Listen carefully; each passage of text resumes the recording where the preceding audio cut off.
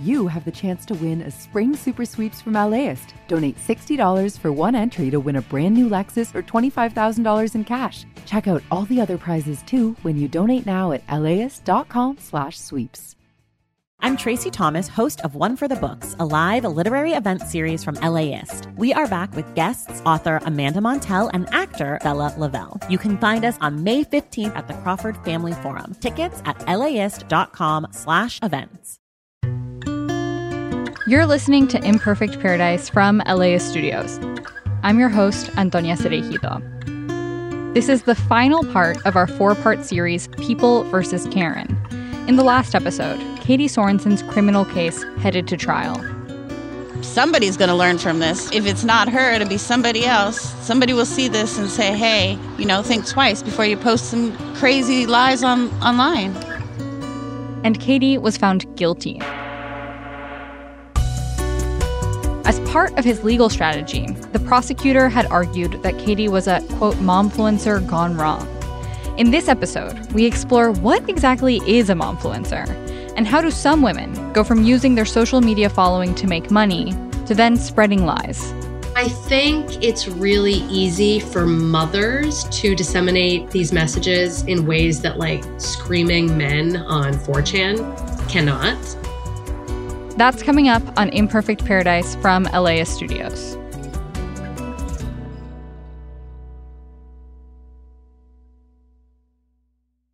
The idea of what a good mother is really central to this story.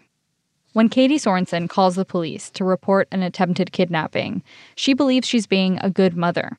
When Sadie Martinez is falsely accused of attempted kidnapping, part of why she's so offended is that being a mom is so core to her identity. When Katie is sentenced to a month in jail, Eddie Martinez has mixed feelings because as a father, he knows how difficult it will be for her children to be without their mom for a month. But he also feels like mothers of color are imprisoned all the time.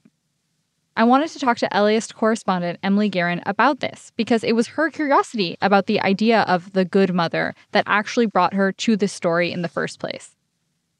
Hi, Emily. Hi, Antonia. So Emily, tell me a little bit more about what got you into this story.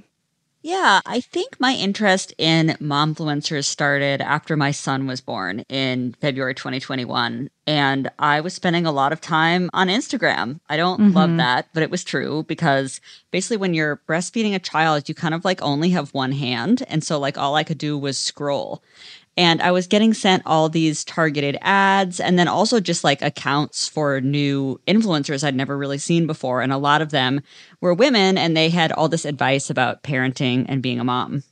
So what were, more specifically, can you tell me more about these momfluencers? What were they like? Yeah. What sorts of information were they sharing? Well, they were all regular women, but they also had a lot of, it seemed like they had a lot of expertise to share despite not really having obvious credentials. And they would talk about all these very specific things like sleep training or introducing solid food or breastfeeding or potty training, these very specific elements of raising a child.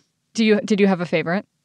I found the most useful to be this one called Solid Starts, which is they're all about teaching you how to give your kid solid food for the first time. Because it's actually a huge deal when your kid goes from just breastfeeding or having bottles to eating food. It's kind of scary. And you're oh my God, are they going to choke on this blueberry? And so they tell you in this account, how to cut apples for when your kid is 6 months old or what to do about watermelon seeds or how to give them meat and things like that. And they had pictures. So that one was actually super helpful. It sounds like it's niche. Sounds actually very useful. But it sounds very useful. And niche. Yeah. I think, though, the thing I noticed that they all had in common was that all these women were portraying themselves as good mothers. And they were sort of telling me oh, you can be one too. And I can teach you. That was just interesting to me. And I wanted to learn more about how this sort of class of mom expert momfluencers came about. So I tracked down a writer named Sarah Peterson. She wrote a book about mom influencers called Mom Influenced: Inside the Maddening Picture Perfect World of Mommy Influencer Culture. Mom influencers stem from mommy bloggers. Another, both momfluencer and mommy blogger are pretty gross terms. But so mommy bloggers sort of proliferated in the early to mid-aughts. Some of them were really breaking down barriers in terms of writing about postpartum depression and the decidedly unsunny sides of motherhood that up until then were not really mainstream sources of conversation. I would say the early mommy bloggers were really, their bread and butter was writing and personal essaying. And mom influencers were really just imagery. Like imagery is everything. So I think that's also interesting to see how what started as a sort of vulnerable, speaking truth to motherhood sort of thing has turned into a shiny, picture perfect version of motherhood. It's so interesting that it started as this more like unvarnished look at like the tough parts of parenting. Yeah. Yeah, because I feel like, I don't know. I mean, now it's like so many of the influencers project this sort of like image of themselves as experts and like knowing everything and sort of being like good moms. And yeah, Sarah Peterson told me that whole idea, like what even is a good mom, is like a really loaded term. When you trace back the roots of how we view a quote unquote good mother, it's intrinsically connected to various levels of privilege. And how we look at a quote unquote bad mother or an unfit mother is intrinsically connected to various levels of marginalization. In America, for example, the quote unquote good mom has historically been white, cishet, non-disabled, thin, adheres to Western beauty standards, is married, has, a certain amount of wealth. And those all come from really toxic, fraught places in history. You can go all the way back to the cult of domesticity, where the rich white lady was at home arranging flowers while mothers of color were maybe taking care of her children. And mothers from lower socioeconomic classes were cleaning her house or buying her food. After the break, what does it take to be a successful momfluencer? The numbers show that, each subsequent pregnancy, they'll see an uptick in followers Really? Yes, and an uptick in engagement. That's coming up on Imperfect Paradise.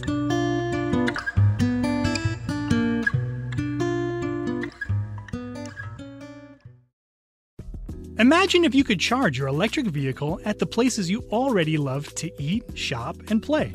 Whether you're at the movies, on your weekly grocery trip, or running errands at your local mall, Volta EV charging stations are built around your day-to-day and located in your community and nationwide.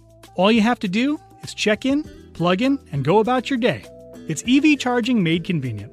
Download the Volta app to find your new favorite place to charge.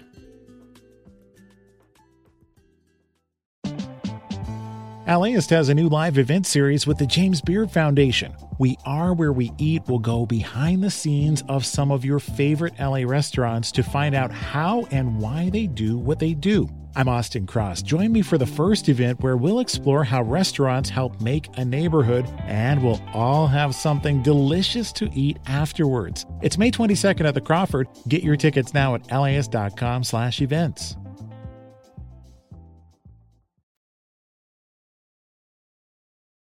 You're listening to Imperfect Paradise. This is part 4 of our series, People vs. Karen. Let's get back to my conversation with LAist reporter Emily Guerin about momfluencers. Emily interviewed writer Sarah Peterson, who wrote the book Momfluenced, Inside the Maddening Picture-Perfect World of Mommy Influencer Culture. And she asked her what it took to be a successful momfluencer. If you think about the typical monetized momfluencer, with like nearly 1 million followers, she is less likely to be talking about the grittier sides of motherhood and much more likely to be adhering to really femme ideals of motherhood. And, she's getting sponsorship deals and affiliate link opportunities. She's hawking promotional content based on adhering to those ideals. Can you break that part down, what Sarah's talking about, of like, how do these sponsorship deals look like? What's an affiliate link? Like, what is she referring to there? Yeah, so there's a lot of different ways to make money on Instagram. And one of the ways is through sponsored content. That's where a company pays you to make a post. Sarah gave me an example of a request for a post from the soap company Dawn. Dawn will come to them and say, like, we want one Instagram story, one post, and your kid needs to be in either the story or the post, and we want it to be pegged to Mother's Day. Like, that's all they'll give them. And then the mom influencer has to write the copy. She sometimes hires a videographer, sometimes hires a makeup artist, a lighting person, a hair person. And then, you know, she'll edit the videos, she'll edit the images, she'll go back and forth with Dawn. Another way to make money is through affiliate marketing. So you promote your product on Instagram or wherever, and then you include a link in your post to a website. And the link tracks whether people who click through actually buy something. And if they do, then the influencer can earn a commission from the sale. Obviously, if you have more followers, you have a better chance of earning that commission. I was curious, like, how many followers the average mom influencer has, because I feel like most of them probably don't have 1 million followers. And Sarah told me you actually don't need to have that many to be successful, and you can still be really influential and make money with far fewer followers. I've talked to a lot of industry experts who say that micro-influencers are really great in terms of converting people to sales. Because sort of, you know, when you're talking about like 1 million followers or in that ballpark, none of those consumers are going to feel like, oh, I know this person. Like, I have a really strong parasocial bond with this person. By the way, that term parasocial bond, that's like when you feel like you have a relationship with someone that you only know from the internet and like you actually don't know who they are. It's like a one-way relationship.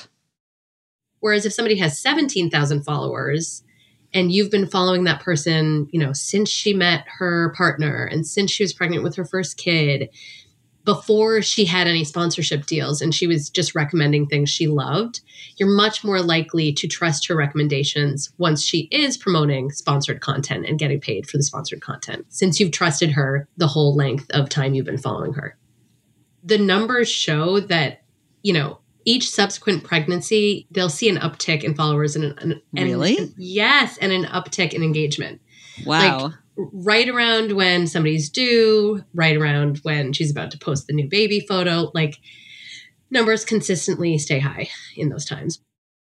That just feels kind of dark to me. I don't know. There's something about the like monetizing of your babies that feels very dark capitalist to me. It's pretty weird. And I don't know, when Sarah was talking, this example came to mind of this influencer I came across who had this, you know, like horrible thing happen. Like she had a kid with a very rare disease and her baby died. And the post she posted when her child died had like tens of thousands of views. And yeah, I mean, I think that just underscores the point that like when you post something really dramatic, it gets a lot of engagement. And it reminds me, obviously, of Katie Sorensen and why a post about something as horrible as an attempted kidnapping, you know, goes viral. And like those are the moments where, you know, people pay attention. And so in a lot of ways, it's like Katie was being rewarded by the internet virality for posting something like that. And actually, Sarah talked about that. Vulnerability and quote unquote authenticity, especially now, will get more engagement than a perfectly manicured photo will with like a benign caption. So anytime you're sharing something really upsetting or really traumatic, you will get more engagement. That's interesting. I mean, how does that go along, though, with the like wanting to present a sort of perfect, like shoppable life, the like presenting vulnerability or like trauma? Because it provides an entry point for the consumer or the follower to make that parasocial connection. So like if you're looking at Real Simple magazine 10 years ago and there's a beautiful model who has kids and, you know, she's presenting as a mother in a photo shoot of a beautiful home, you might aspire to have her couch, for example. But you know nothing about that person's humanity, and thus you're not going to be sucked into her lifestyle narrative. You're not going to want the couch because this particular person owns the couch and you know that they've gone through a really heartbreaking divorce, or you know that they experienced, you know, the death of a parent or the death of a child and it was really traumatic and you felt like you experienced that with them. So the instinct to buy and to click is so much higher when there's that parasocial bond than if it's just a faceless, perfect person in a perfect environment. Coming up after the break, the connection between momfluencers and conspiracy theories.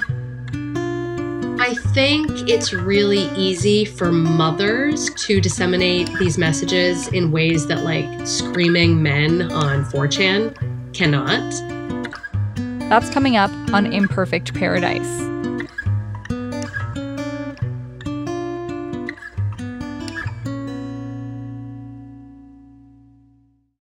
Selling a little or a lot? Shopify helps you do your thing, however you cha-ching.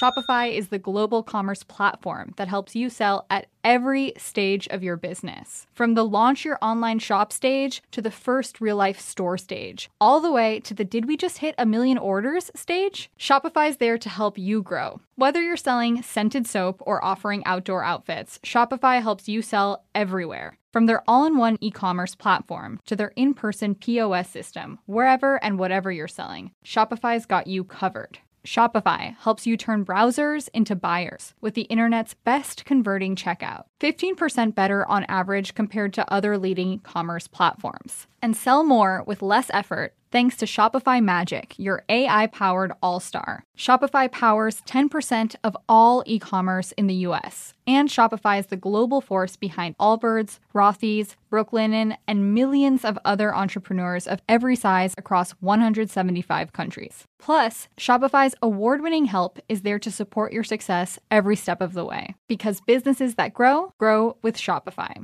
Sign up for a $1 per month trial period at shopify.com/paradise, all lowercase. Go to shopify.com/paradise now to grow your business, no matter what stage you're in. Shopify.com/paradise.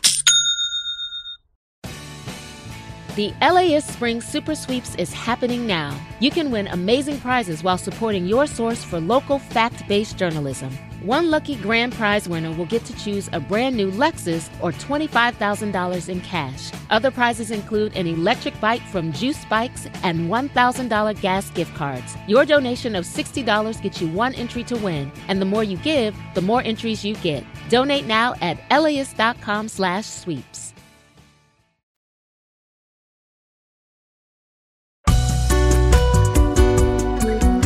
This is Imperfect Paradise. I'm Antonia Cereijido. This is part 4 of our series, People vs. Karen, the story of a Latino couple who was falsely accused of attempted kidnapping by a white woman who is also a momfluencer. According to court documents, the accuser, Katie Sorensen, was consuming online content about conspiracy theories related to child sex trafficking. Reporter Emily Guerin and I were discussing her conversation with writer Sarah Peterson, who wrote a book about momfluencers, and in particular about the relationship between mom influencers and conspiracy theories. And I just want to understand the connection between momfluencing and conspiracy theories. Yeah, I think it's a really interesting question. And I think for Katie and for other moms that were kind of susceptible to this sort of hashtag Save the Children child sex trafficking conspiracy, I think part of the reason that conspiracy was so popular is because it was itself a viral moment. Save the Children is a very sensational story of this thing that rarely happens. And so it got a lot of engagement for the same reason that a vulnerable Instagram post would. And so I think by Katie, combining her vulnerable post plus this already sort of sensational, conspiracy idea, it allowed the two to combine and go viral in a really new way. And Sarah Peterson told me that she actually watched a lot of women on Instagram over the course of COVID get deeper and deeper into conspiracies and have their engagement increase at the same time. When I first started researching my book, I had follower accounts for many of the moms that I feature that, follow either QAnon or espouse white supremacy or other conspiracy theories. And by the time I was on my final edit of the book, every single one of those momfluencers' follower accounts had risen pretty dramatically in those few years.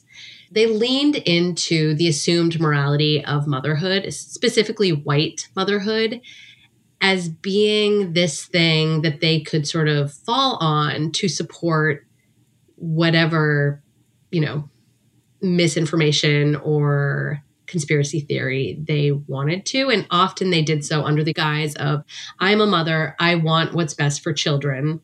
So therefore you must listen to me because I'm a mother and I'm good because I'm a mother. So wait, how are these momfluencers using, what messaging are they using to spread the conspiracy theories? Are they wiping down a table and if you listen to the video backwards, it's believe QAnon or the Dark Side of the Moon in Hollywood? Yeah, I don't know. How are they spreading their message? They are subtle. That is definitely one thing Sarah Peterson told me is that whether the moms are knowingly spreading false information or not, it's often really subtle and hard to notice. And that, maybe that's by design. So there was this one that I was following who you look at her feed and you would just think she was a run-of-the-mill, like, style momfluencer. Like, it was all outfit posts and you could, click whatever. But then once in a while, in the midst of those fairly innocuous shoppable posts, she'll have like a pastel infographic, #SaveTheChildren.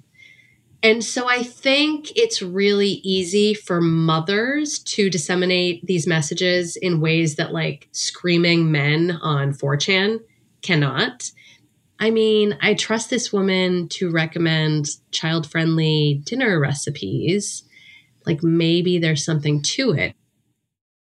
Emily, you got into this story because you yourself have become a mother and you are looking at momfluencer content online. Like now that you've done all this reporting, like how do you feel about that content now? It's funny. I find myself going back to this one moment during Katie Sorensen's trial when she was on the witness stand and she said her name and she introduced herself to the jury as a mother. And that was so interesting to me because I felt like what she was trying to do was she was trying to like use their preconceived notions of like her as like a young, pretty white woman, like a good mother, kind of like Sarah was saying at the top, like someone who would do what's right for her children, not someone who would ever falsely accuse someone or knowingly cause harm to anyone. And I think for a long time, women like Katie did get away with that because we do often think of like the sort of young white mother as like the victim or as innocent in some ways. And I think the fact that Katie was found guilty was actually really surprising and, just not something that I think we've seen a lot of historically. And I wonder if it's going to set a precedent going forward in terms of how we think of moms and what's a good mother and what mothers can be capable of. Yeah, and the idea of like presumed innocence. Exactly, yeah. Emily, thank you so much for joining me. And thank you so much for all your amazing reporting on this series. Thanks, Antonia. It's fun to talk to you. That was LAist correspondent Emily Guerin. Next week on Imperfect Paradise, we're introducing you to something new. The first of many to come special episodes dedicated to one of our newsroom investigations. First, we bring you LEU's investigative report into nursing homes in California and the alarming trend she uncovered. Thousands of people with serious mental illness living in facilities not intended to care for mentally ill patients. I've had a patient as young as 19 years old, 22. They ran faster and moved better than I did. They were able to climb fences. They were able to fashion weapons out of things. They were able to do a lot of things. That's coming up on Imperfect Paradise. Listen to new episodes of the podcast every Wednesday, or tune in on Sunday nights at 7 p.m. on LAist 89.3 or LAist.com. This episode of Imperfect Paradise was reported by Emily Guerin. I'm the show's host, Antonia Cereijido. Catherine Mailhouse is the executive producer of the show, and Shayna Naomi Crockmull is our vice president of podcasts. James Chow produced this episode. Rebecca Katz is our intern. Jens Campbell is our production coordinator. The editor is Sarah Kate Kramer. Fact-checking by Caitlin Antonios. Mixing and theme music by E. Scott Kelly. Additional engineering by Donald Best. Imperfect Paradise is a production of LAist Studios. This podcast is powered by listeners like you. Support this show by donating now at laist.com/join. This podcast is supported by Gordon and Donna Crawford, who believe quality journalism makes Los Angeles a better place to live.